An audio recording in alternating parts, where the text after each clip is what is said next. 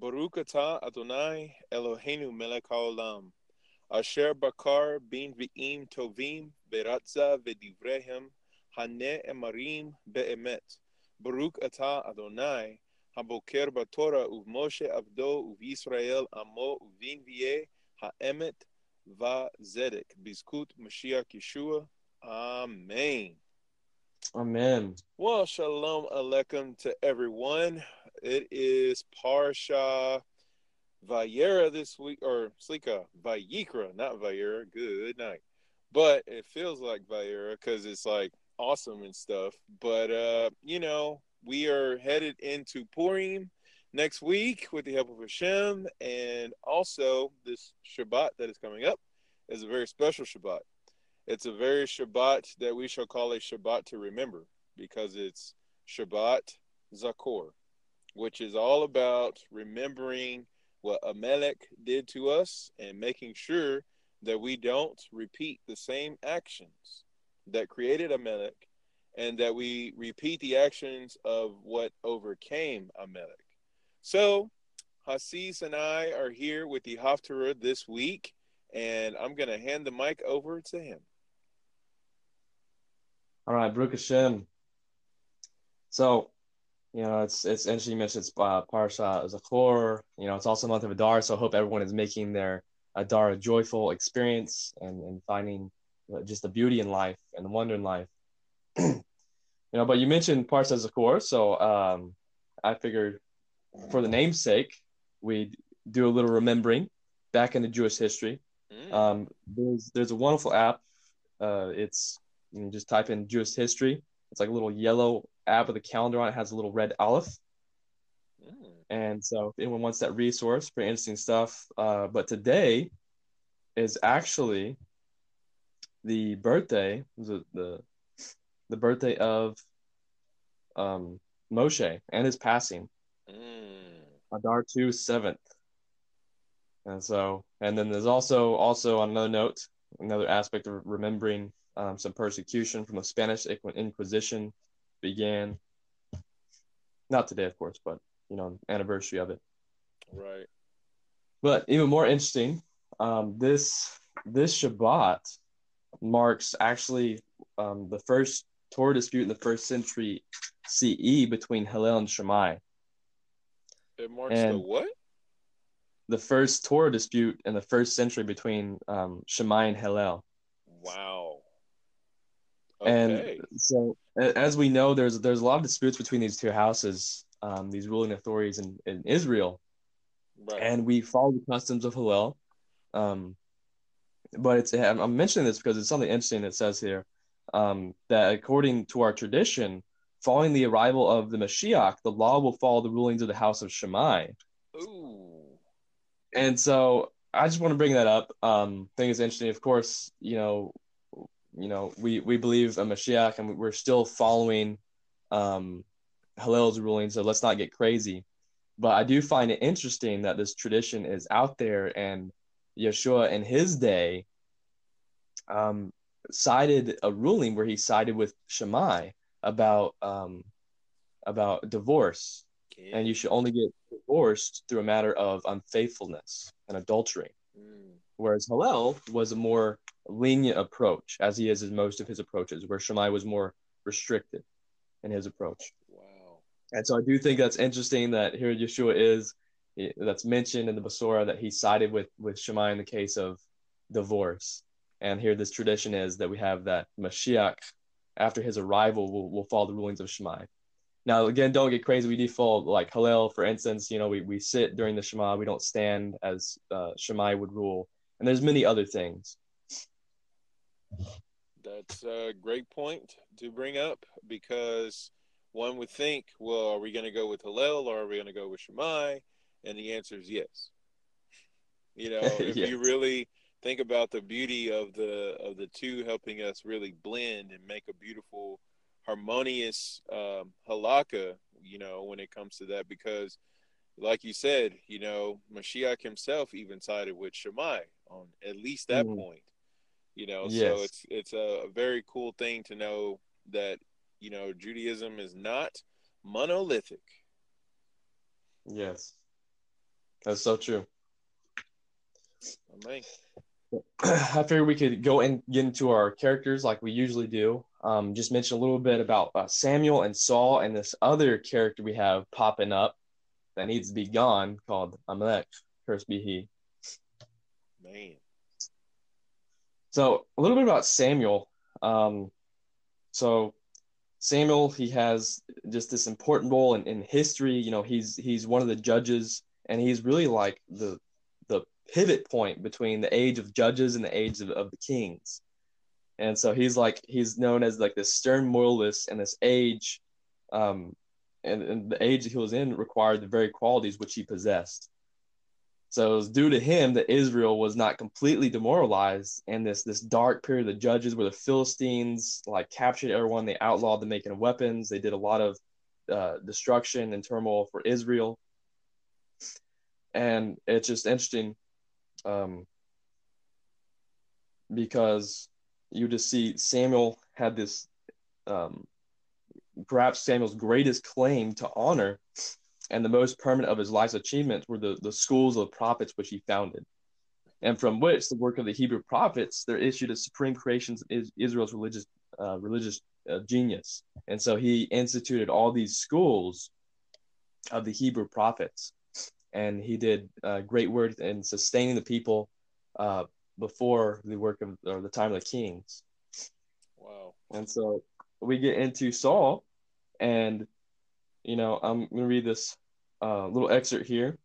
So that it was fortunate for the monarchy as an institution of Israel that the first to be raised to kingship was a man so innately modest and unassuming. And Arbanal actually points out in his introduction to Saul that he presents 4 additional factors of interest in his being chosen as a monarch. First, Saul's father is described as a mighty man of valor, a characteristic that would also inspire his son. Second, his name was Saul. Literally, it means borrowed, as an indication that his reign would be for a borrowed time, Ooh. only, and would not have any permanent continuality. Third, Saul himself is described as young and goodly. Despite his young age, he was goodly in the ways with God and with the people. Fourth, his physical appearance is described as from his shoulders and upward. He was higher than any of the people. He possessed what is commonly understood as royal bearing, which is a positive quality for being a monarch. And just a few more points on these guys get a kind of sufficient background is we have Samuel, and they all have very interesting origin stories. Samuel, Shaul, and even Amalek. And you could tell by their origins how they came out to be and how it was instrumental in who they were to become. And so you have Shaul, you have little Samuel first. Okay. Samuel, or Shmuel, he came about through the prayers of Hannah. And so Hannah prayed, "Give to your handmaiden a man-child, literally the seed of man. I am a man distinguished among men." Shmuel said, "A son who will anoint 2 men, Shaul and David." Rabbi Yochanan said, "A son who is equivalent to 2 men, Moshe and Aaron." Our sages said, "A son who will be the average among men, neither tall nor short, so as not to attract the evil eye." And it's kind of a little interesting fact about him is that he was the only prophet that prophesied in his death and after his death. Wow. And a little link to Moshe, because it compares it to Moshe. Said he was equal to Moshe. Whenever the people of Israel saw the clouds suspended between heaven and earth, they knew that God was speaking with Moshe. So it was with Samuel. Wow. And he actually ruled for 10 years and 1 year together with Shaul. And there's this interesting thing from 1 Samuel 28:13, citing Chagiga 4b. It says, "I saw godlike beings coming up. Samuel brought Moshe along. He said to Moshe, 'If heaven forbid they are summoning me to judgment, come up with me, for there is nothing you wrote in the Torah that I did not fulfill.'" So he was a dedicated man to Torah. He was equivalent to Moshe. Some say he was greater than Aaron and Moshe combined. Very, very righteous man. Wow. Moving on to Shaul, mentions that it mentions about him a lot of these physical features, of which he was handsome, and it mentions that ladies were very fond of him, and it's like this parallel to Yosef, and we'll see how that interplays with our Haftorah as we go on. But there's a link to Yosef as far as his looks are concerned. And it mentions, this is something I love because it speaks of his humanity. It's a very comical scene because Shaul was a warrior. What's noted about him is that he was head above all the other men. He was very tall. Like he looked like he was like an army general, Yeah. But there's this interesting story that Rashi cites, and it says, when the sons of Benjamin, by prior arrangement, snatched the daughters of Shiloh, who had gone out to the vineyards, Shaul was embarrassed to snatch himself a wife until she came brazenly and chased after him. Oh. So, it's kind of it's a funny scene because you imagine this guy would, just by his looks, and as far as his stature goes, maybe not his looks, but you imagine he would be so full of himself, so arrogant that he would go and just claim whatever he wanted. Right. But here he is, he's such a modest man, he's such a humble man, and B'ezras Hashem will attempt to redeem his image in this Haftorah. But it's kind of comical. You have him like, oh, I'm gonna shy away, I'm going embarrassed, and here his wife comes and chases after him. It's interesting you use the phrase "redeem his image" because yes, more and more every day with Lapid. I mean, that's really what we're doing until the coming of Mashiach, is redeeming the image of Mashiach. yes. So definitely, and it was these qualities that allow him to produce, Esther. Speaking of the Haftorah and the upcoming holiday of Purim, because his virtues was that he was humble, that he ate chulin only when it was or richly pure. He spent his own money freely, but protected the money of Israel. He set his servant's honor equal to his own. When like you think about kings, and a lot of times they'll take money from the people, they'll tax them tremendously, and put burdens on them they can't bear. But Shaul was very much like Shmuel, in that Shmuel never took anything from anybody. He sustained himself. He really worked for what he's had and supported the people at the same time. And Shaul, he raised from his own money. He would wage wars. He didn't necessarily burden the people with all these heavy taxes to accomplish this war, which is what kind of very, very ironic, very different from a typical king. Wow. But anyway, for his modesty, Shaul actually married to become an ancestor of the modest Esther. What was his modesty? The matter of the kingdom of which Samuel spoke, he told him not. He did not reveal to his uncle that he had been anointed king. So even though he was king, he had this great honor. He didn't tell anybody, not even his uncle. Wow. Another story, if you read back in earlier in Samuel, you have the story of Samuel's mentor, a man by the name of Eli. And it mentions that there's this man who comes running to tell him the news of the defeat of Shiloh. And that man was actually Shaul. Wow. David makes reference to him in Tehillim. Forgive me if I'm saying this wrong, but it's something about being swift as eagles. And he's referring to Shaul. And it's like the mourning for Saul that he's taken place. But he was the man from Benjamin ran out of the camp and came to Shiloh the same day. This is 1 Samuel 4:12. It was Shaul who covered 60 meals that day. While in the camp, he heard that the tablets of law had been captured by who? Goliath. Wow. And he went and he snatched them for Goliath. And then he came to Shiloh, which was 60 mil away. It's like a huge distance away. So here he comes, the giant Goliath who's everyone's afraid of, in the future. Shaul just runs up, grabs a tablet. You imagine like this excellent, like, I don't know, something that's way, way better than anything in the NFL. Like right. you take these huge tablets from this giant, and then you run like a mad dash to Shiloh that spans this huge distance. So he was an epic war hero, but no one really knew about him. He always remained hidden, and he was always very modest about his stature, and he did some of the most amazing deeds in all of Israel, and arguably than most of the kings of Israel, definitely most of the kings of Israel, but he was never recognized for them. Huh. I As can't opposed to say like that people sounds like David. familiar at all. Yeah, that's there's these huge parallels which is why we go through the characters, um, and their backstories. But it mentions from Breshit Rabbah 25:3 that the famine was to have come not in David's time but in Shaul's. But because Shaul was weak as a sycamore shoot as a result of his sinning, Hakadosh Baruch Hu brought in the days of David, who was able to bear it.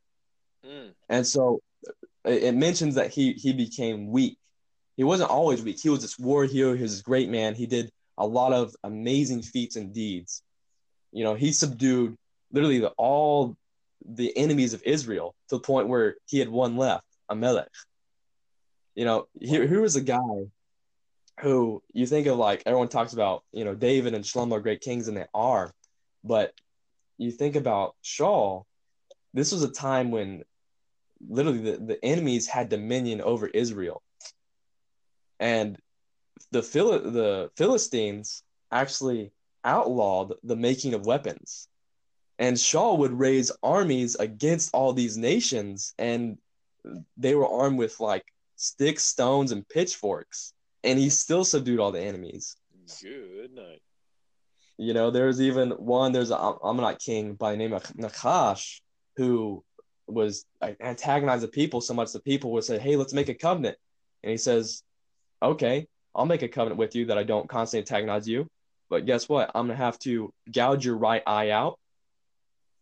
And we're going to have marriage ceremonies between our daughters and sons. And I'm going to burn your Torah scrolls. Ooh. And like, this is one of the kings that Shaul defeated, and it really put him on the map, so to say, because people were not respecting him all. They had this phrase, is Shaul too among the prophets? Like, who is this guy? They mocked him, they derided him, but he, by the defeat of this king, this Ammonite king, who is such an evil man, people started respecting him. They started seeing him as a great leader. And you kind of see why in the times of David, there was a lot of people who still supported Saul, because he brought them from the state of nothingness, the state of subjugation. And he really like protected them and saved them, and not just protect them, but he brought them out of submission from all their enemies. He was like the ultimate war hero king.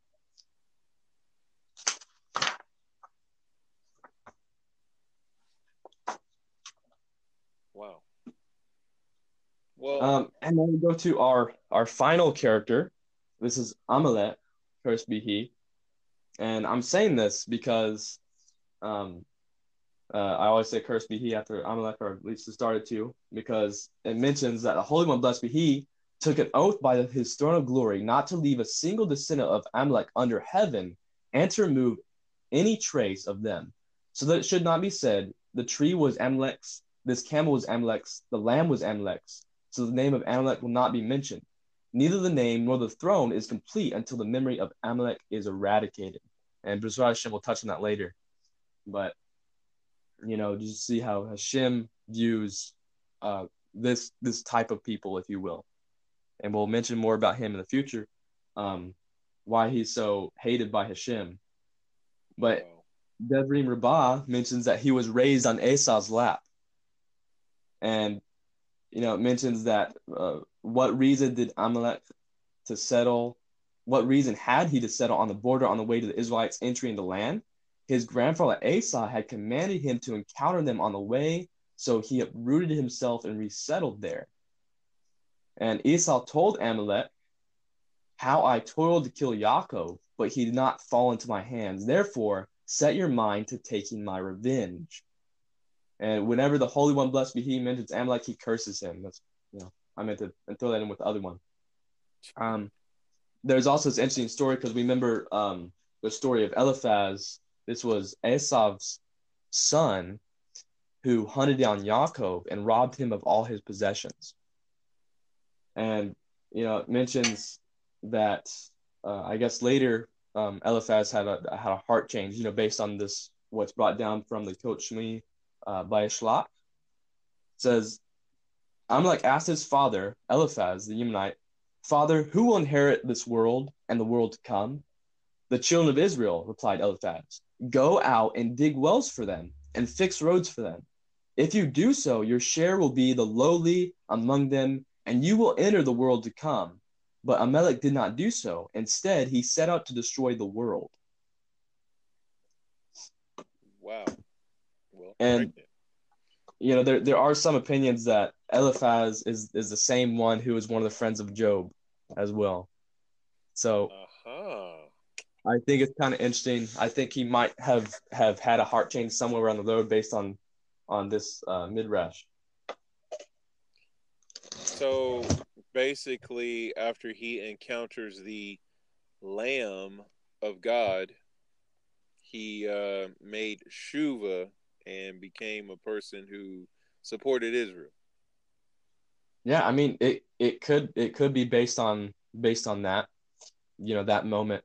But I think that's that's amazing parallel. Man.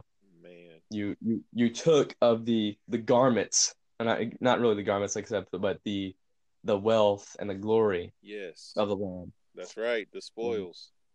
This could have been the thing that was instrumental in this change, But wow.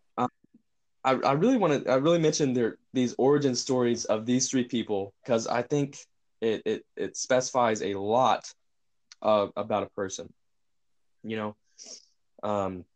It's mentioned according to our tradition that the conception of the child, the character of a child is mostly dependent, if not like extremely dependent.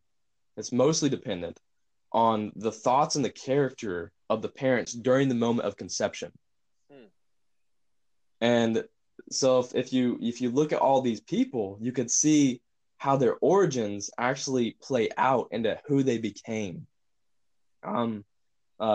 Shaul, his father was a warrior, and he had a grandfather, I believe, who was called Ner, and he would light candles to the house of study, the Beit Midrash, so that people go and learn, they could find their way there.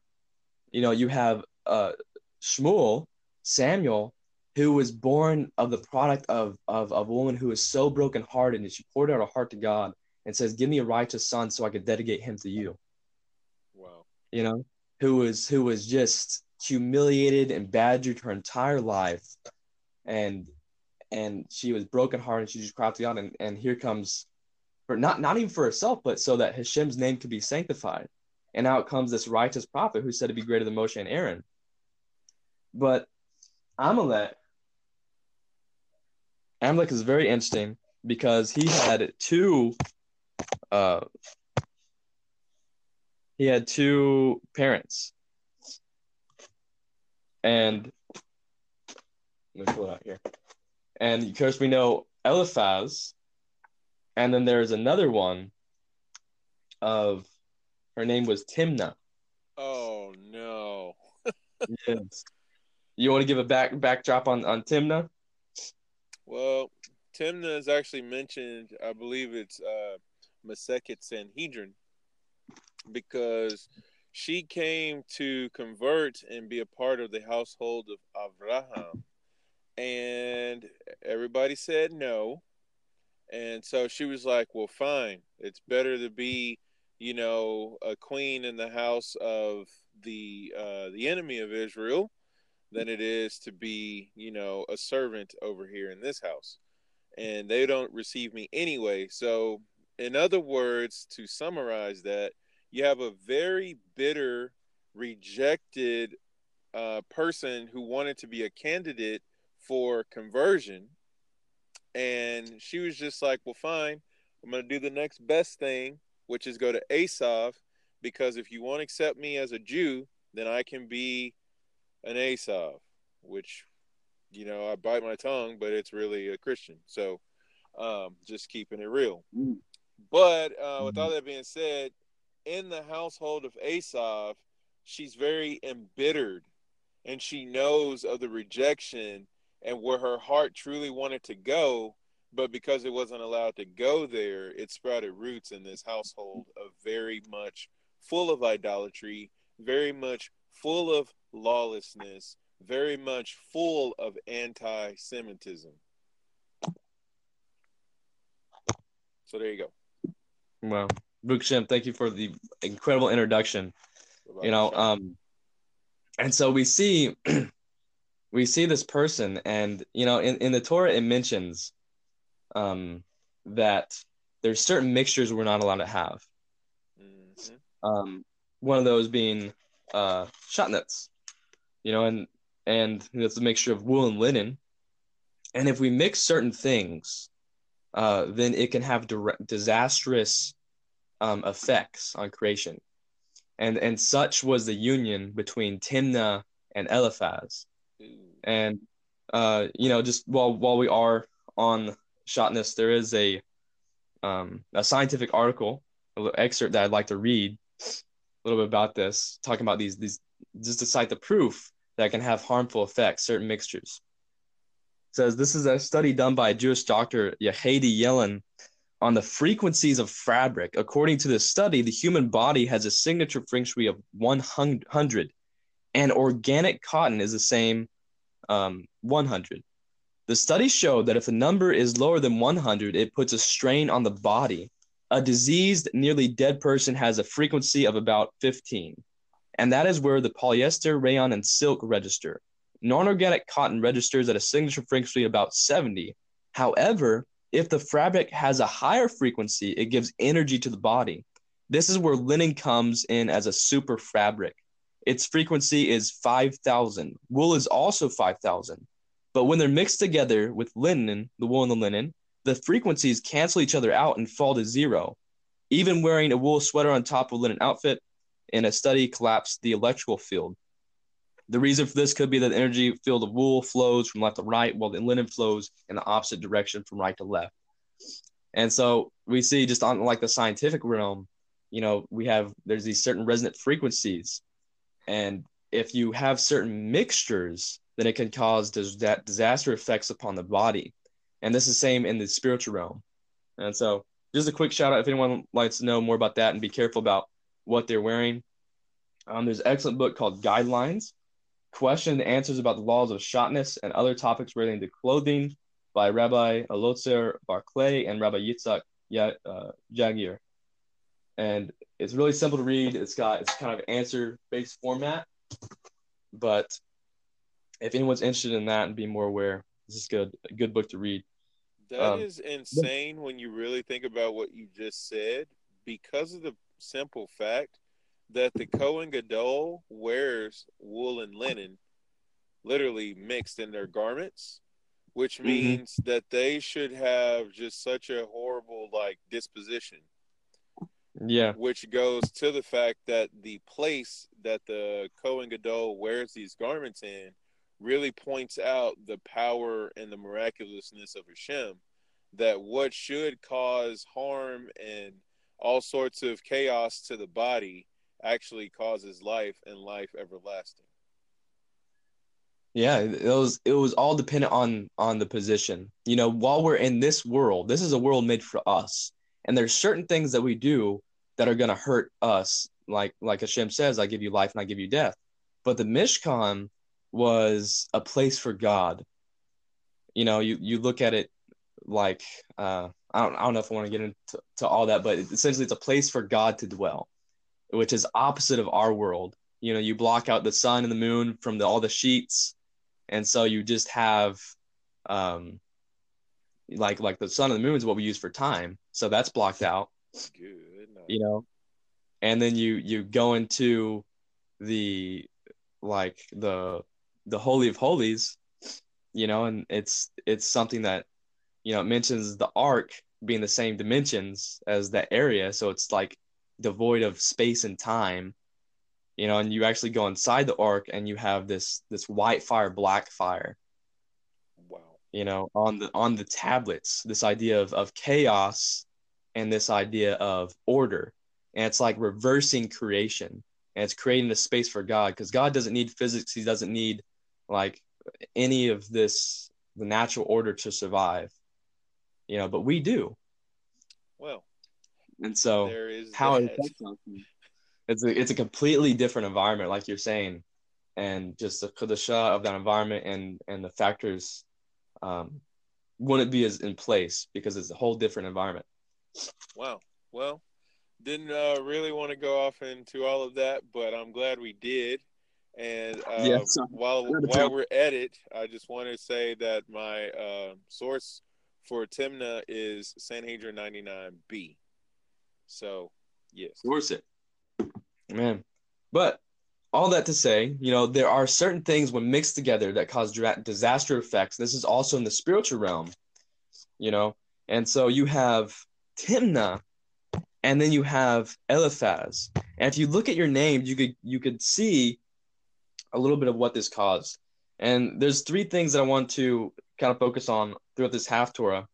And one, we talked about, we want to redeem Shaul, right? Why? Because Pesach's coming up, Mm. and we're trying to establish humility. How are we establishing humility? My wife and I are having a wonderful discussion just on the aspect of, depending on where our focus is, depends on the character traits we foster and develop. And what I mean by that is that, say you're focused on other people and what they're doing wrong. What that fosters in you, you're looking at other people and you're saying, "Oh, I'm better than that person." That aspect that fosters a little bit of pride. Yikes. As opposed, if you're focused on God, then like you're saying, "Hey, I'm ash and dust. I'm a worm. I'm nothing." Yep. Right? And that fosters a state of humility. And so, why are we trying to redeem Saul's image? Well, it's also in part to give us Pesach ready, because we got to clean out the leaven, which is like into pride, right? And so that's one thing. The other aspect is we're going to look at the factors of how Amalek is produced and sustained in the world. And that's what we're about to touch on. And finally, 3, we're going to get Purim ready by figuring out practical ways to annihilate Amalek in our life and what we can do. Lock and load. All right. So back to Timnah and Eliphaz, and answering the question, what are the factors of how Amalek became produced?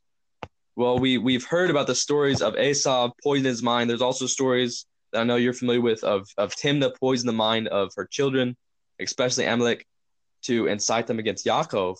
But even their very names show the pattern that they were holding onto. You have Eliphaz, which literally can mean like Elipaz, like my God, and gold, like my God is gold, or the idea of my God is skill. And so you have this idea of someone attributing godliness to their own abilities or what they have, and then on the side that's being merged with is the idea of Timnah from the root word mana, not manna, but mana, mim, nun, ayin, which means to withhold, to keep back, or to refrain. This verb is often used to describe God's power to withhold something, like rain in like Amos 4:7, and offspring. You just said withhold? Yes, withhold. And so it's like in Tehillim 3:27, the wise man does not withhold good from those whom it's due, or discipline from a child. And it's interesting too, because Timnah, according to some commentaries, is not one of his Eliphaz's like Canaanite wives. It's one of a descendants of Ishmael. Ooh. And so if we look at this whole idea of withholding, and you mix that with Eliphaz, you have this idea, and you take it that they're both the rejected children of the patriarchs, Yeah. In stark contrast. What's that? I said, yeah, because, that kind of doesn't sound right. Yeah, it's huge. It's like they're the rejected children of the patriarchs, just like Joseph was. Only difference is how they handled it. And Oh, how they handled it depended on what their focus was, what their outlook was, what their perception was of God withholding blessings. And we think about that. Timna was she was holding on how God had withholded or how Yaakov had withholded blessings from her that allowed bitterness to take root. And she said it's kind of like the idea of, okay, well, if God's not going to give it to me right now the way I want it, then I'm going to get it on my own. And hence, like she gets with Eliphaz, which means my God is gold or my God is agility, you know? And so we think that God has no effect on our lives. He's not working in our lives. And so we attribute everything that we do to our own selves, our own strength, our own agility, or our own wealth, what we have. And this is how Amalek is born into the world, when we don't recognize God and when we attribute our own greatness to our success and we make our own greatness our God and ignore him who is God. wow. Is this why when the Battle of Amalek was happening in Parashah Beshalach, that there was a physical and spiritual war that happened simultaneously? To I believe so. I think that's an excellent point you're making. And what's interesting is, it mentions that there is no greater war and there will be no greater war than that war against Amalek. And not that it was a great physical war, but it was a great spiritual war. And the thing about battling Amalek is it is mostly a spiritual war. That's where most of the battle takes place.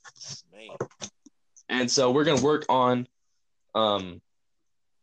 redeeming Saul and establishing humility and and and tying that into annihilating Amalek. How do it, we make sure this spiritual entity does not grab a hold of us and destroy our ability to produce fruit in the world? mm, All right. So we have, of course, we know we're Parshat Zachor, so we're going into our Haftorah, and it's all based on the mitzvah of destroying Amalek, hence our focus. And it's interesting. The Haftorah cites us something that's incredible. It says, Hashem sent the prophet Shmuel with the following message to Shaul. You have been anointed by me as a Jewish king. It is one of the king's obligations to destroy the Amalek nation. Now listen to Hashem's voice. What did Shmuel wish to indicate by the word now? Now is the most appropriate moment for the destruction of Amalek. Since the battle against Amalek is primarily spiritual, like we're talking about, the nation's guardian angel in heaven must be failed by Bnei Israel's Kedoshah, their holiness. Their special merits are needed. You have those merits. This is Shmuel talking to Shaul. You are a descendant of Rachel. Her offspring has the special power required to subdue Amalek. come Moreover, on. you are from sin, and the people in your generation are Sadakim. Yehoshua, a descendant of Joseph, also engaged in battle against Amalek, but he was unable to wipe out them entirely since the generation was not yet totally purified from the tumah of Egypt. You are now in a position to overcome the evil Amalekite forces. Don't delay.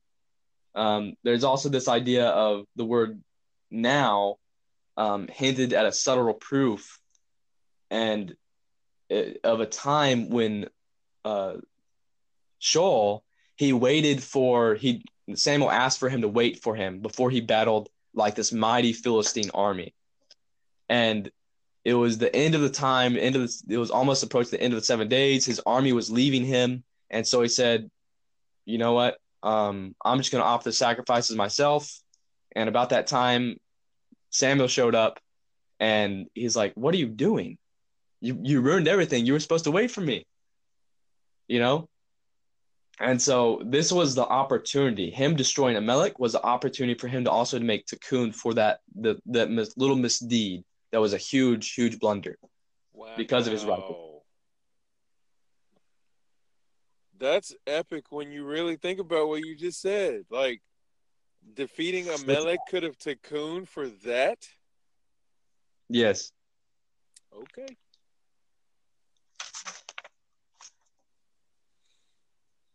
man. So yeah, I heard you wowing over there. You got something? Well, I'm just first of all, as I was thinking about you waiting, talking about Shaul needing to wait for Shamuel. I'm thinking about all the times that in the Basora accounts where people were supposed to wait for Mashiach, and how we're currently waiting for Mashiach. And it's like, don't get ahead of him. Don't make a golden calf. Don't send other people to say, oh, don't worry about coming to my house. She's dead now. Or if you would only showed up 3 days earlier, we would have been totally fine. My brother wouldn't have died, kind of thing. Oh And, yeah. all of these things are like completely appointed. Like the time that Mashiach shows is like, it is the most prime time for him to show, because when he gets there, things are going to happen, and Right. things are going to happen that you should have been prepared for. So, like, all of that. But then you talk about the fact that Shaul was supposed to wait for Shamuel, and he went and offered sacrifices so that he can go ahead and get the battle done because his army was leaving. Now, Yeah.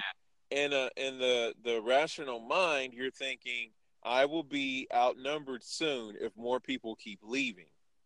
I know Shamuel's like a ninja and everything because he's from the Levitical territory, like that's his hood he grew up in. But you know, like, we need some people, and it's just like, no, if you just wait on Hashem, he'll take care of it all. And Yeah. it's just kind of like the fact that he didn't do that at that moment. The next opportunity for him to cocoon for that is to go in and completely wipe out Amalek.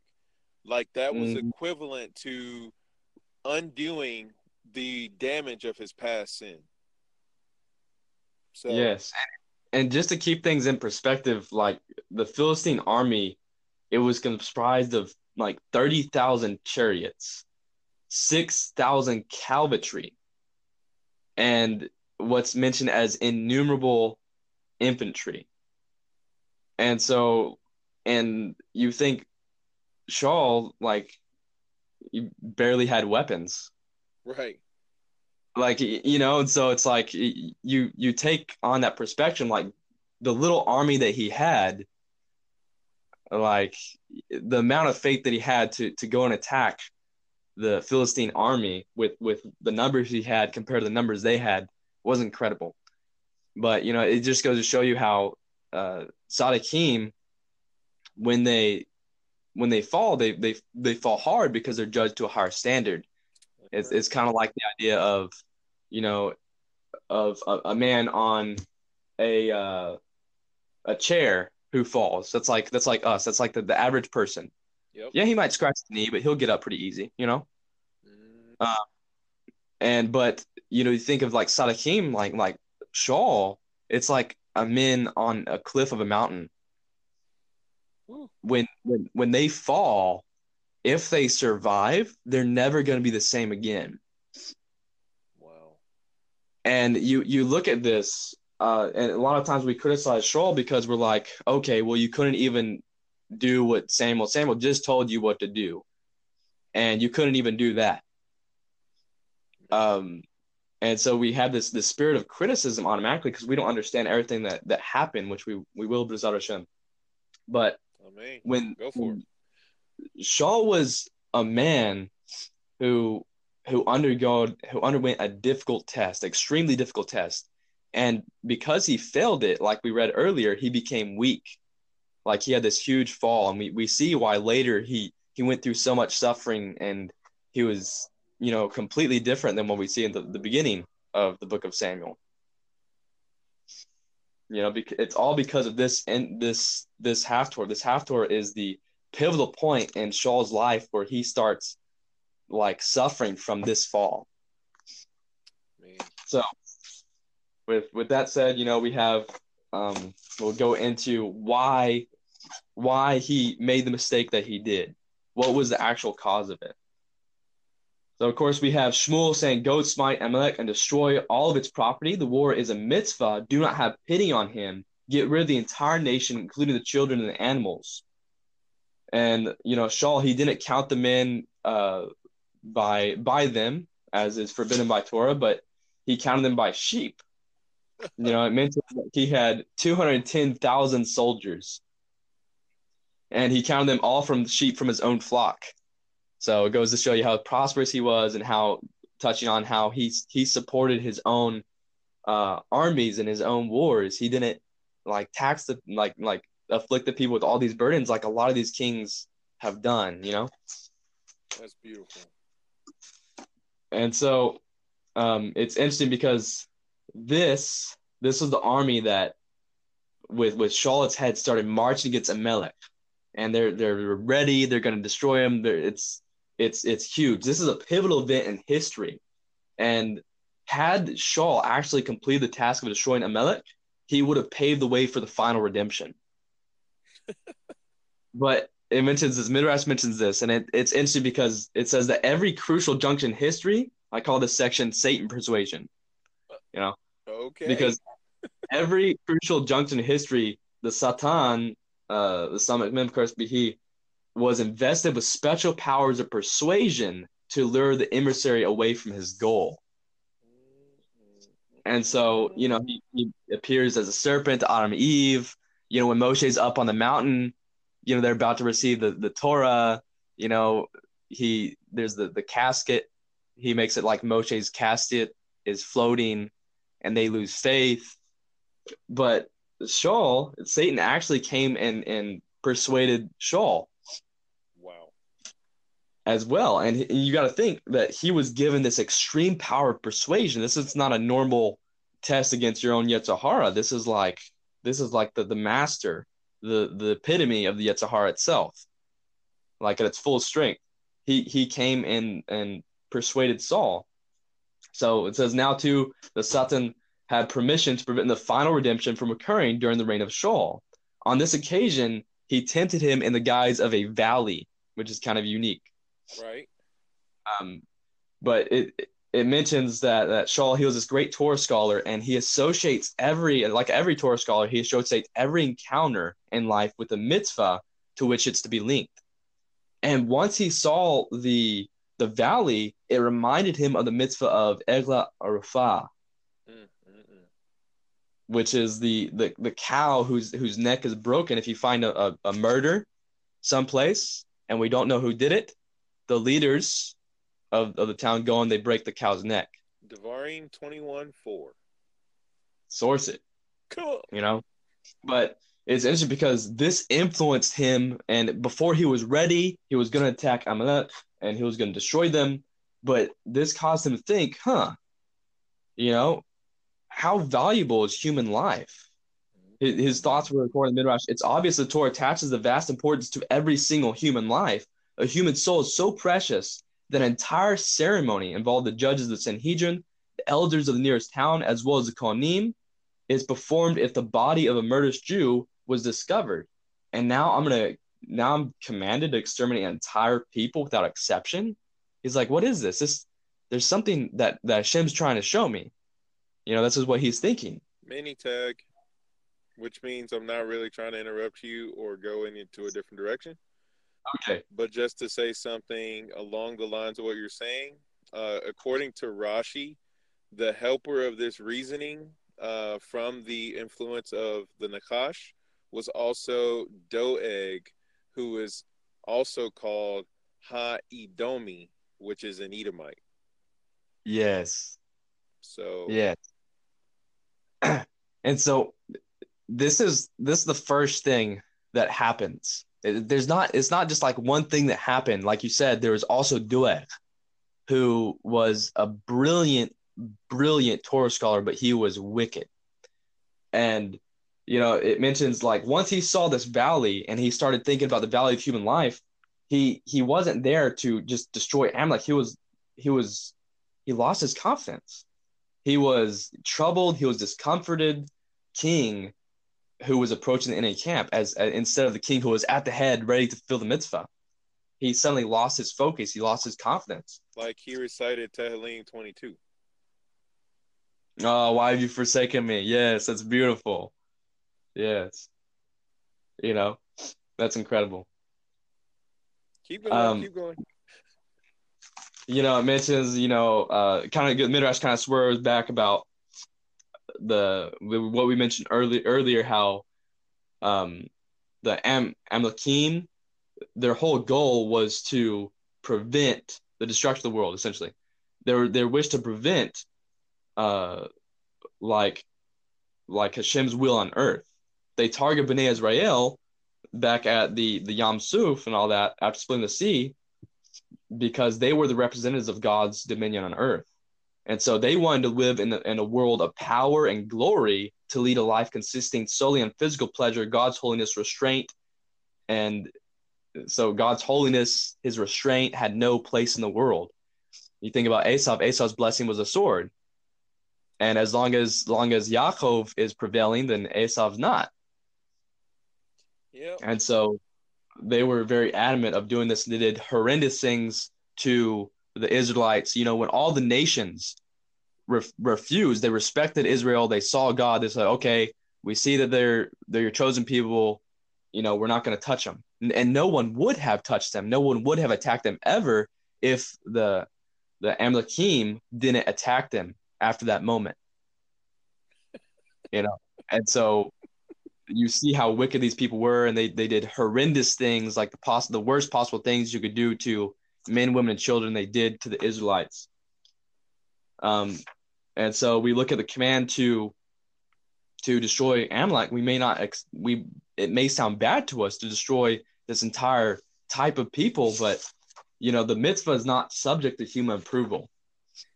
It's not whether we understand it, whether we approve of it. It is what it is, and we better do it.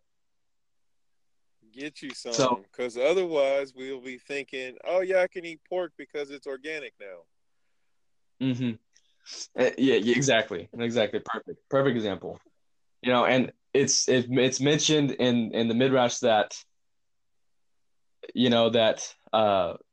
Shaul thought he was being merciful. Dat Sofrim says he spared the children and the cattle, and of course we know the king from the Haftorah. But the heavenly voice rang out and it says, "Don't be more righteous than your creator." Oh, how powerful is that?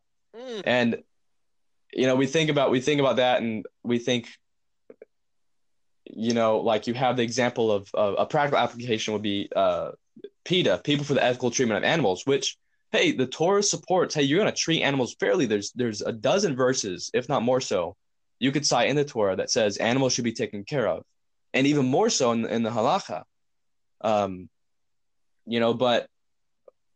But PETA tries to be more righteous than God.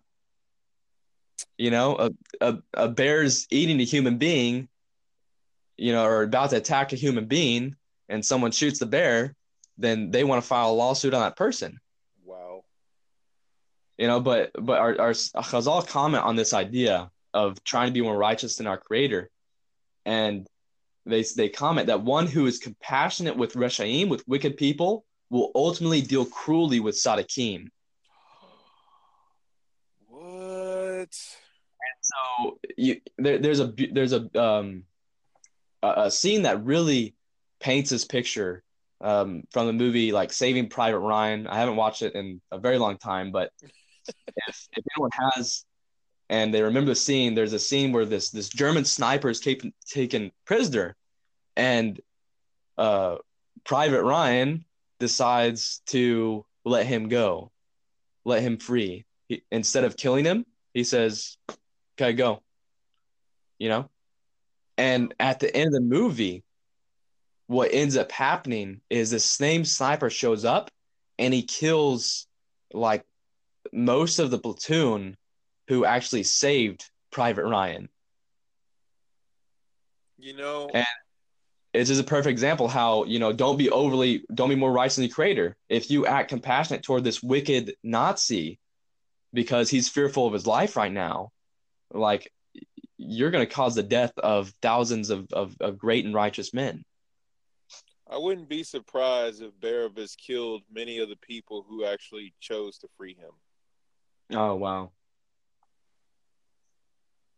Yeah, I think that's a good point. So All right then. that's a good thought. Well, not good that he did that, or he possibly did that, but it's a good. Yeah, Um, but I mean, if you really follow the precedent and the critical thinking in what you're saying, it's just kind of like, so if we're gonna be nice to our enemies and tip the scales there, then look out, world. yes. This actually happened to Saul too in his life. He later ordered the cold-blooded murder of all the inhabitants of Nov, a city of Kovanim. Come on, man. Guess who carried that out? Doeg. Oh my goodness. Doeg was the one who was in his ear this whole time. And it mentions that Saul was enticed by Satan to have pity on the Amalek king Agag. Shaul's Beit Din was headed by a brilliant though wicked man by the name of Doeg. When Shaul consulted Doeg for further instructions, Doeg replied, "The Torah forbids the slaughtering of a mother animal and her young on the same day. How could Hashem then command the extinction of an entire nation without exception? Surely Hashem does not want Agag to be killed." And it goes into actually explaining that the word that is used, he actually reasons with Shaul. He's like, hey, but Samuel told me this. Mm-hmm. And, the people protested when they ordered to destroy the Amalek animals. So there's resistance from some of the people. But Shaul was inclined to vindicate Doeg's course of action. But he says, hey, didn't the prophet use this certain expression, which connotates destroying? But Doeg said, hey, it also means setting aside as sacred. Oh my goodness. So Shaul decided with Doeg's prompting that he was permitted to use a later interpretation of the word. Consequently, he set aside part of Amalek's property for Hashem. And so this is why he sets them out as sacrifices, and why Samuel comes up to him and he says, and Shaul says, hey, I fulfilled the word of God. I did it. Because here you have this man who is the head of the Beit Din, like arguably the greatest Torah scholar in all of Israel, so much so that he was equivalent to the entire population. Because when it says the people cried out, the Midrash cites that it was really just Doeg who was greater, who was as great as the people, all the people. But he was wicked, and he was in Shaul's ear, and you later see how he affected Shaul and David's reign. Whereas before, Shaul would have immediately given he didn't even want to be king if you look at it. He understood that he was a temporary king. But once you see his influence of Doeg, you see how this resistance plays out. You read later in Samuel and how that played out between Shaul and David's relationship and how that causes so much strain between it. And arguably this may be one of the influences that David had when he wrote Tehillim 1, where it says, "Do not put me in the session of scorners and mockers." I don't want to be with them. Amen. Because what happened, Shaul, this great man, one of the greatest men to ever exist, was in that company of a wicked man Doeg, and it corrupted him completely. Wow. But before you dig into the battle, there's these people called the Canim. This is Yitro's descendants. And it's interesting because Shaul sends them away. He doesn't want them to be harmed. They were, according to the Midrash, they were a Jewish nomadic tribe descended from Yitro. So these people of one convert is considered a Jewish nomadic tribe. Wow. And there's a sizable number of them, and they were Talmid Chachamim. There's Torah scholars who sought quiet and solitude, and so they settled in the desert in order to study Torah, and their neighbors happened to be the Amalekites. And so Saul sent them a message. He said, "Please move away from here, lest you be destroyed or hurt in our battle with Amalek." And so he mentions that Even though your answer Yitro was originally a minister to the evil Pharaoh, we have no desire to spill your blood because Yitro also performed an act of chesed towards all Bnei Israel. And there's different things he might be referring to. One is he advised Moshe to appoint judges, and this greatly helped the nation.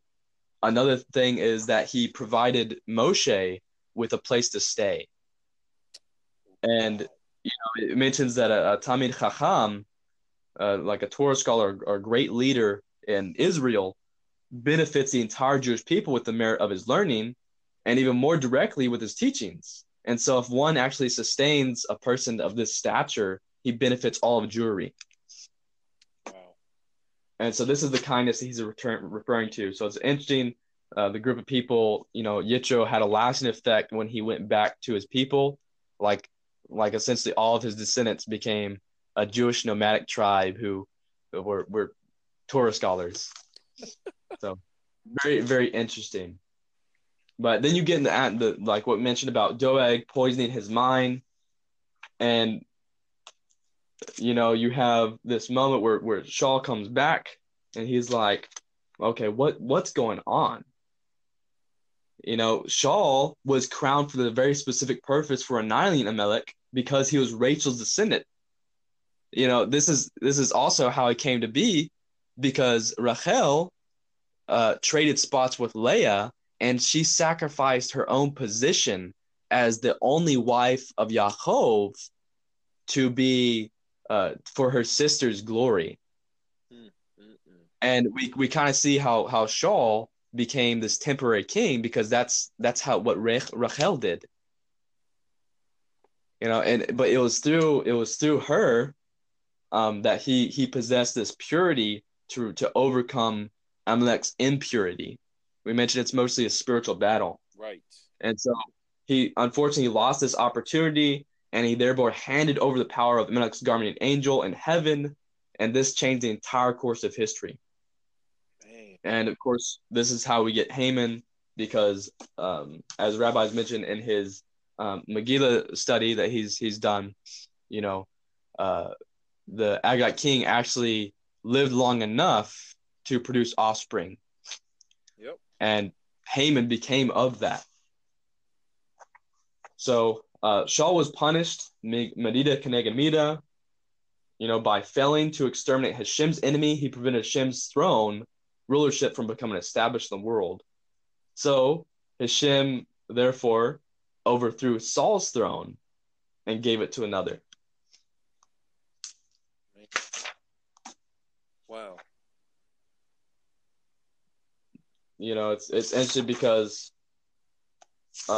when Shmuel comes up to him, he mentions this idea of what is this sound of bleating sheep that I hear?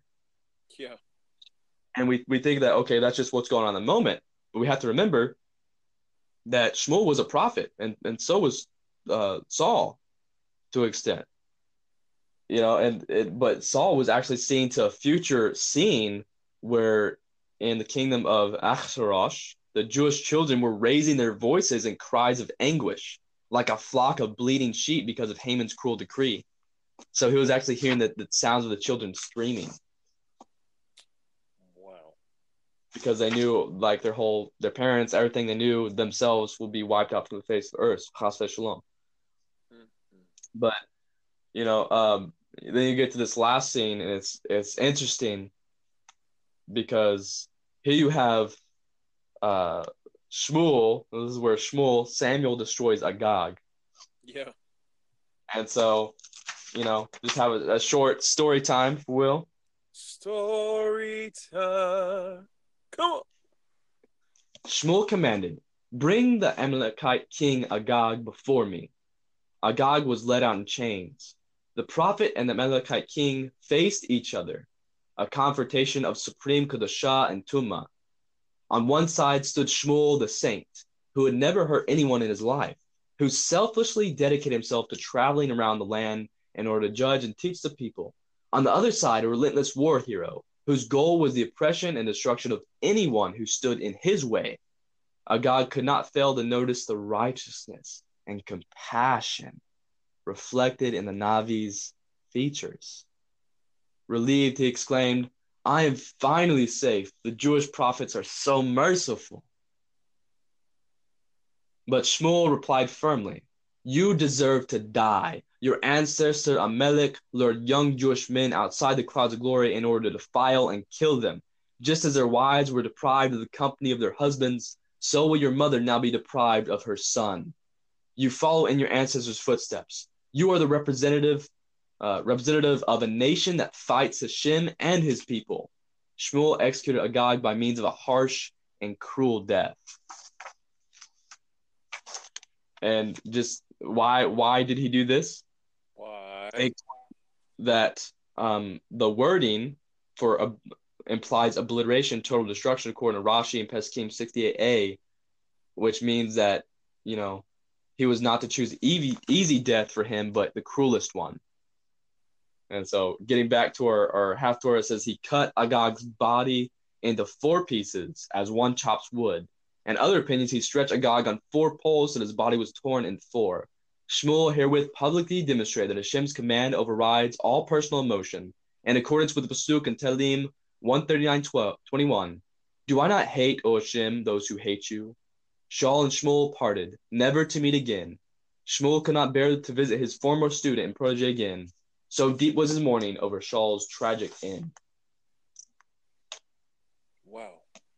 Mentions just a little epilogue here. Shaul was severely castigated on account of both details of Hashem's command that he failed to fulfill.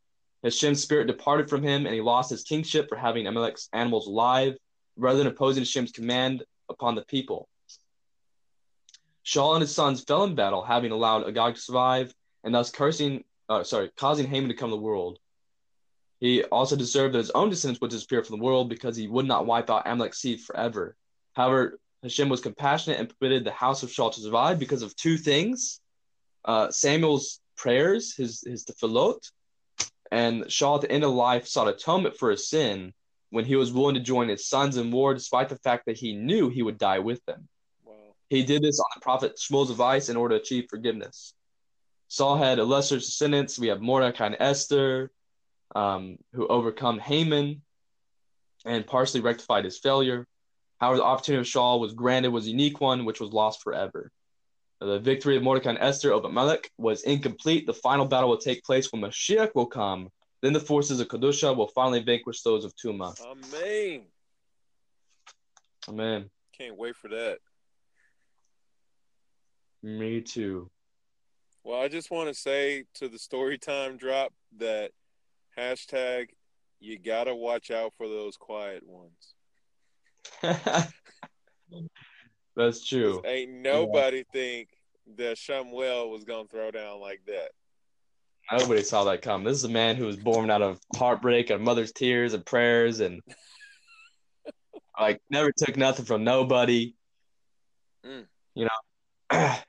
And just the contrast, but it shows, I guess, the difference. And you could argue also, Shaul was just a man who, he was a very righteous man who had a very, very difficult test and he failed it. Yeah. That's what many of the commentators relate. But Samuel just goes to show us he went against his nature, his very nature, because he wanted to fulfill the commandment. Wow. And so, it mentions that only a king can actually destroy Amalek. And so Samuel didn't kill him because he was Amalek per se, because that's only a king could do that. He killed him. This is why he mentions his sins, you murdered. He mentions the Agagite king's personal sins, right? You're a shed of blood, so I'm going to kill you. And so he slayed him on that idea. It's one of the ideas behind that. But that's our Haftorah, and based on this, you could really see this is where Shaul fell, and this is where he is this turning point in his life, where he started falling spiritually, because it's the man on top of the hills, that's a Sadiq. When he falls, he's never going to be the same again, because he's had such a great fall, because Hashem deals more strictly with the righteous than the average person. Mm. So, you know, and it kind of puts in perspective why he handled the things with David and the later in Samuel. You see from this. Well, redeem the image of Melech Shaul. Yes. Man, Well, you got anything to say, or you want to go to some practical takeaways? I kind of have two practical takeaways. Okay, so practical takeaways it is. Um, I want to make sure first of all that we're Purim ready. So, do we have your tabs on that? I have those ready. But we could go ahead and I'll let you knock out your tags. Okay, so we can close with that. Yeah. Okay, Baruch Hashem. So, first thing is I'm gonna kind of work my way backwards on this. So, to go back to Doeg, the Edomite. Doeg, Edomite from Edom, from the household of Esav, basically, or from the thought, the mentality of Esav, at least, and just that whole connotation. And you can quickly see why Doeg was definitely adamant against Melech David by saying he's not a legit Jew and all that kind of stuff. And so the Lakute Maharon from Rebbe Nachman says this. Lakute Maharon 1 and then section 61 says Doeg is portrayed as the archetype of the brilliant, constipated Torah scholar who is all intellect without heart. Mm. That's a pretty stout statement to make. So to think about, consider the source, basically. In other words, what Shaul went through and who was his source. That should tell you everything right there, because sometimes we don't realize that who's in our ear is actually what's causing us to be successful or causing us to not be successful. And Yeah. so I really love the fact of us really understanding we can't just throw Shaul under the bus and be like, yeah, he was first king, he was on borrowed time and all this kind of stuff. He started out awesome, he ended really horribly. And it's just kind of like, okay, but really, what was his source? What truly was his source? Because this leads to my second point for the practical takeaway is that, many of us are getting the beautiful opportunity to take in so many beautiful insights, especially as a Lapid, especially as a believer and Mashiach who lives a Torah observant life. But guess what? With all of this beauty and with all of this amazingness, the klipa, the influence of impurity, the yatahara, if you will, is right there at our doorstep, and it's ready to pounce on us. And I think about the fact that you talk about the specific point about Shaul was commanded, leave nothing of Amalek left. And Doeg comes in with his beautiful little, what do we call that? Homiletic. His beautiful homiletic of taking the same word and giving it a different meaning, because that happens in Ivrit a lot. Like Cherut and Charut is an example, like freedom on the tablets or the engravings on the tablets.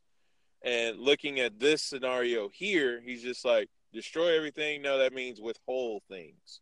And it's just kind of like, okay, I'm pretty sure that's not what you should do. Because when you really look at any type of rabbinical interpretation, any kind of oral Torah that is coming in with commentary, you have to have dots connected, critical thinking. You have to have the tradition that has been laid out.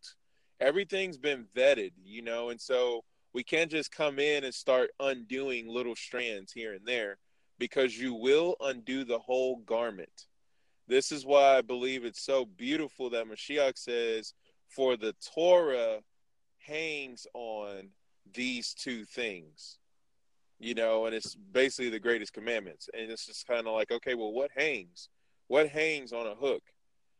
None other than a garment, you know, kind of thing. And so you start thinking about that. And so my practical takeaway in all this, when I put them together, is that who are we listening to, and the words that we're actually sharing, where are they pointing us towards? What are they making us focus on? You know, and to not be like you said so beautifully, to not be considering ourselves more holier than our creator, more smarter than our creator, more intuitive than our creator. If Hashem said to do something, let's not find a way around it. You know, we're supposed to eat kosher. So there are so many reasons why we should eat kosher, and there are so many reasons why we should not eat kosher, because there's been 2,000 years of that. 2,000 years of telling us, here's some reasons why you shouldn't eat kosher. Let me tell you, you know.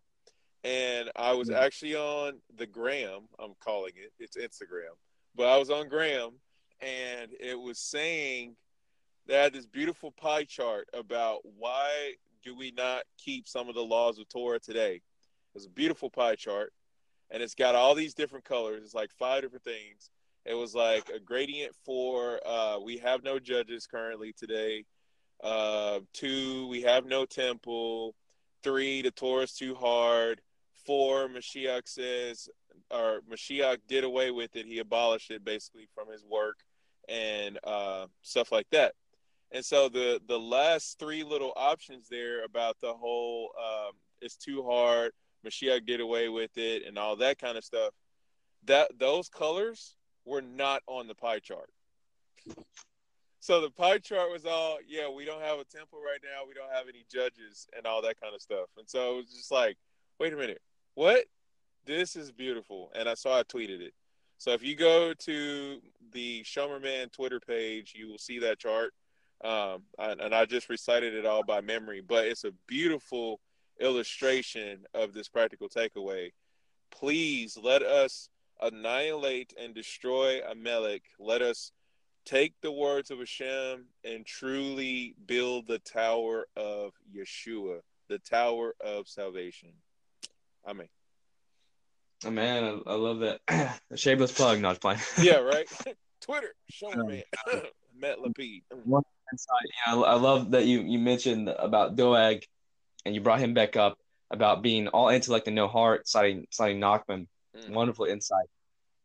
You know, because this is actually why, you know, you look at the last Parsha and Shemot, why Bezalel, he said the tabernacle had to be erected before, you know, it had to be built before the ark and all that. Yes.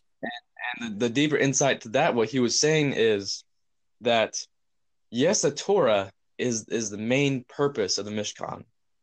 But if you want Torah, you first have to build a structure for that, and that is the fear of God. Oh. And also, as Mashiach has also said, you know, the love of God and the love of your fellow. And fear really precedes love. You can't love something that you don't fear and respect, that you have no appreciation for. You know, and so this is why, even though he was brilliant, absolutely brilliant, this is why he made the error, because his heart was wrong. And we mentioned this whole idea, like Yehoshua couldn't defeat Amalek like Shaul could because his people weren't spiritually ready.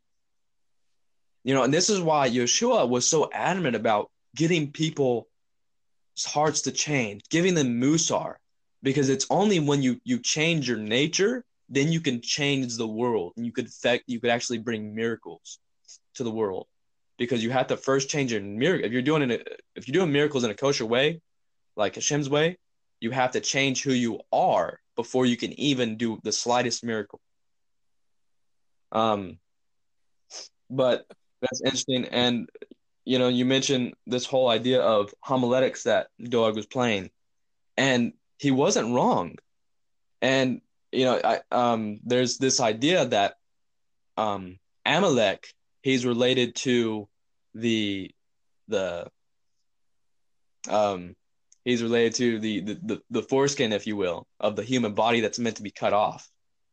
The Orla?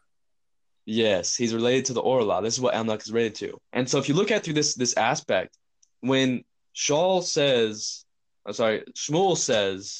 that he is to be obliterated, he's to be cut off.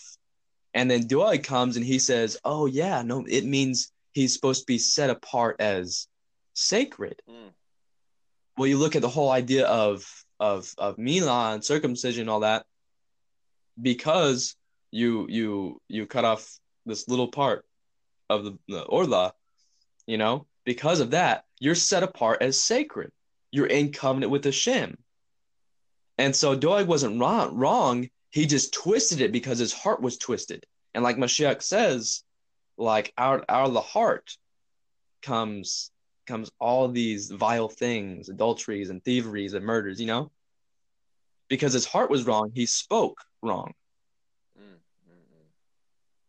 And so it was actually the same thing. It was just a process. Once you obliterate them, it's like you've set apart the world as sacred to Hashem because you eliminated evil from the world. Good night. But it's just really, really interesting. I love those practical takeaways that you brought down. I got a couple of stuff that I've been reading, and it's stuff we do every so often or every day that actually, if we have the right kavanah, the right intention when we do it, we are fulfilling the mitzvah to remember the defeat of Amalek. Amen. And if we constantly remember they're to be obliterated, then we won't make the blunder of Shoal. Ken Yehida Tone. So basically, this is the meaning and the essence of Shabbat Zakor coming at you in a practical way. Yes. So let's start with some halacha and insights into that. One is the idea of Kaddish. The idea of, like the mortar's Kaddish, what we say, someone passes Chas v'Shalom. But it mentions this, that there are many interpretations of the Kaddish as we find in our sacred literature. You should have at least the minimum in mind so that your words will not be like a body without a soul. When you say, may his great name be blessed, have in mind the word Shemay, his name, is composed of two different words, Shem, name, and Yud, Hey. For in our times, due to our sins, the name is not complete. Our rabbis of blessed memory teach in Midrash Tanchuma, Kitetze 11, that the name of the throne will not be complete until the name of Amalek is erased from the world. As the verse says in Exodus Parsha Mishpatim, chapter 17, verse 16, for the hand is on the throne, Kes of God, Yud, Hey. The Torah spells the word Kes without the final letter Aleph, Keseh. God's holy name is also incomplete, for it is written here with just the initial Yud and Hey rather than the complete tetragrammaton. Yep. So consequently, have in mind that by responding to the Kaddish, the name of Amalek will be erased and God's name will be complete. The Shemay, that is Shem, Yud, Hey, the name of God, will be great, Rabbah, namely complete. And so when the Kaddish is going on, when we say the words, may his great name be blessed. We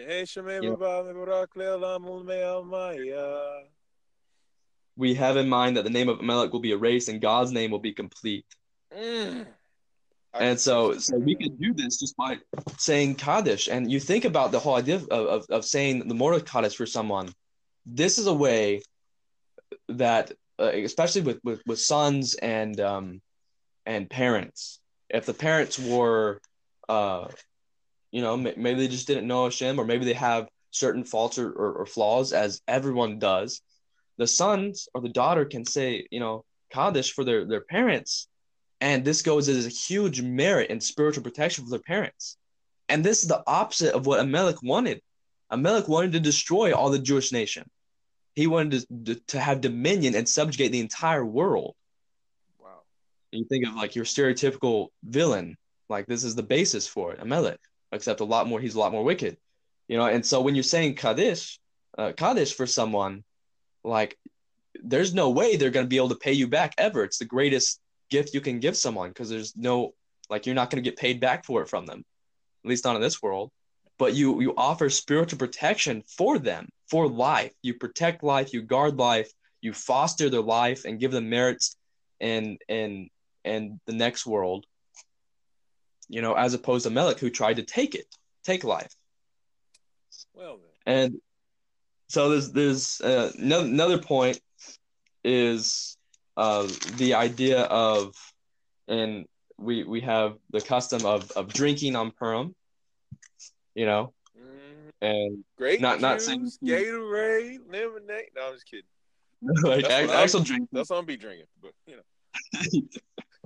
But who instituted this purpose was actually Mordecai. And so we look at all these customs we have in Purim. We dress up in costumes. We tend to drink, and it's interesting because Mordecai instituted his purpose. Why did he institute the mitzvah of imbibing? Why? He wanted us to go beyond this, according to the Breslov commentary on Esther. He wanted us to go beyond our ordinary selves, because drinking on Purim is not meant to be mere frivolous merriment. It's not meant to be mere frivolous merriment. Okay? I'm stressing that point. It's meant to inflame our hearts and unleash our yearnings, to heighten our perception of the spiritual world, to rise above our normal awareness, to see from our higher selves, to know from there that our desire itself is not evil. What's evil is our identifying with it. That's from Lokei Halakot Basar Machalav 519. Wow. And so this is why we drink on Purim. It's to go beyond ourselves. We think about that. It says there's a spiritual message that we're supposed to take between, it's mentioned, drink to the point where you don't know the difference between Haman and Mordecai. Well, what's the lesson of that? And the lesson is Mordecai represents like this ultimate tzaddik, the ultimate good, and Haman represents the ultimate wicked. And Shaul, and his blunder, what his blunder was, is he thought he knew what was right. He thought he was more merciful than the Creator. And maybe he wasn't being intentional about, he wasn't thinking I'm remorseful, but his action proved what was in his heart. Like Mashiach says, wisdom is proven by her actions. And so he thought that by allowing them to live, he was fulfilling the commandment. He thought he knew it was right when it was wrong. And so this is I guess the message behind the statement of the sages is of when they say don't drink to the point you don't know the difference between Mordecai and Haman. It's to say, hey, look, like we have to go beyond ourselves and realize that we are not the say all be all of what's right and wrong. God is. Amen. Get beyond your desires, get beyond your natural tendencies, go beyond yourselves. Understand that you are not your desire. That's not your identity. Your identity is ultimately a Shem, and you need to be acting like your Father. So there's one aspect, getting Purim ready. Another aspect is how we defeat Amalek is by saying the Aleinu. And I'm gonna elaborate, the thoughts on this. Hasid. Because you look at Aleinu. What's that? Come on, Hasid. Really? Yeah.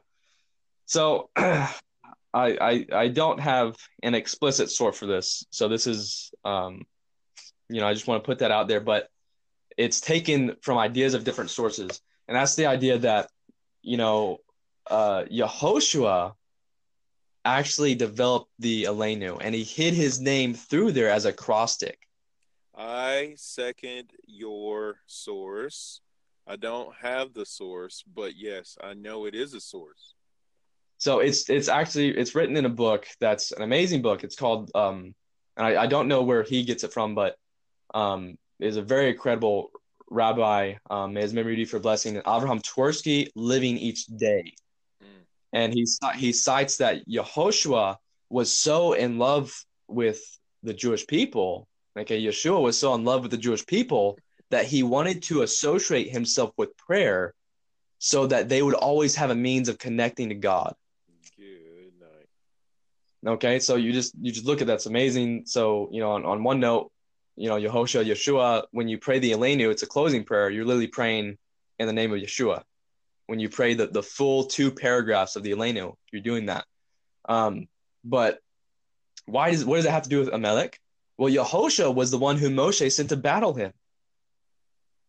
We cited many midrash about that. And so how does this have to do with defeating Amalek? Because it mentions that Hashem's name isn't one until Amalek is defeated. So here you have Yehoshua, the one who battles Amalek, the descendant of Rachel and Yosef. And then at the very end, it says, Ushemo Achad, and his name will be one. His name is one when Amalek is defeated.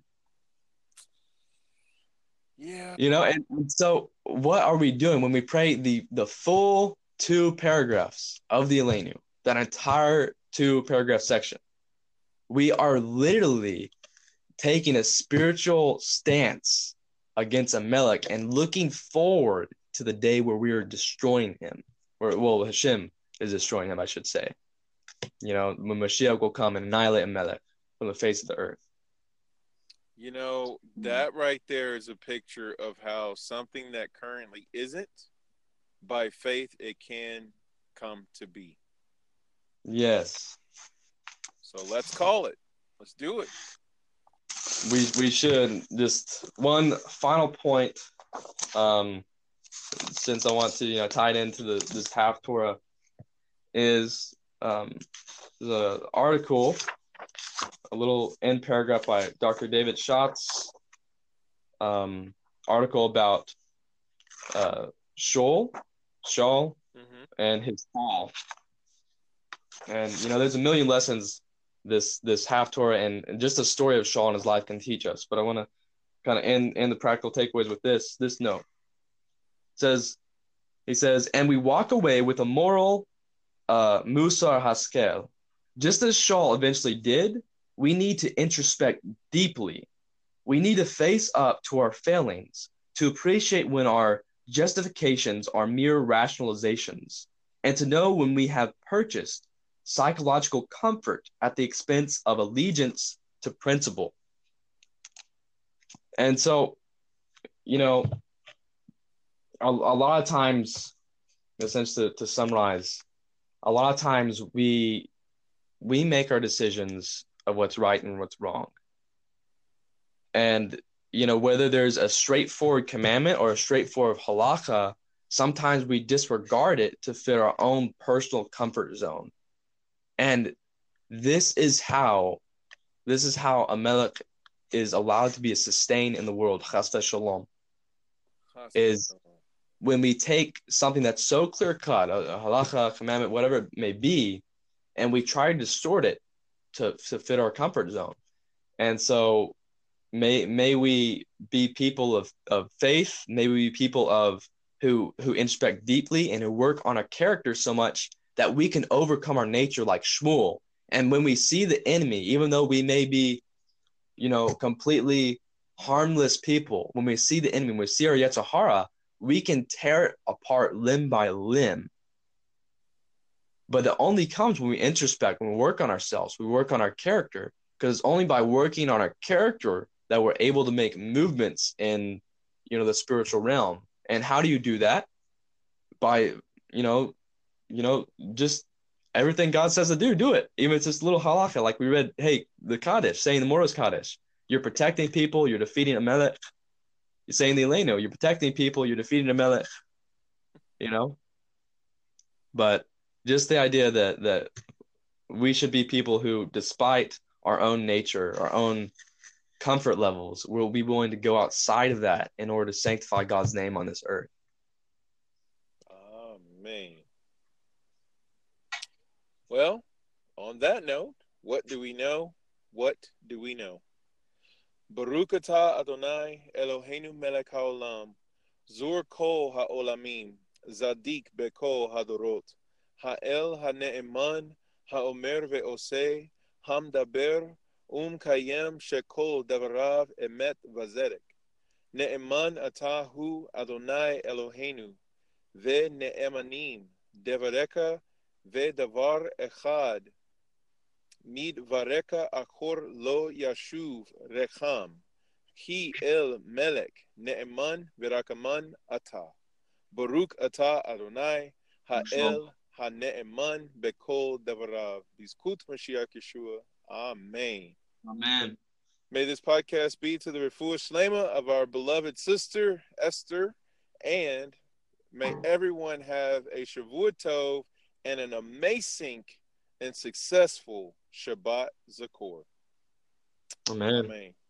Well, shalom, Chavivi. Shalom, everyone. This is Shomerman and Chasis Ba signing off. Shalom.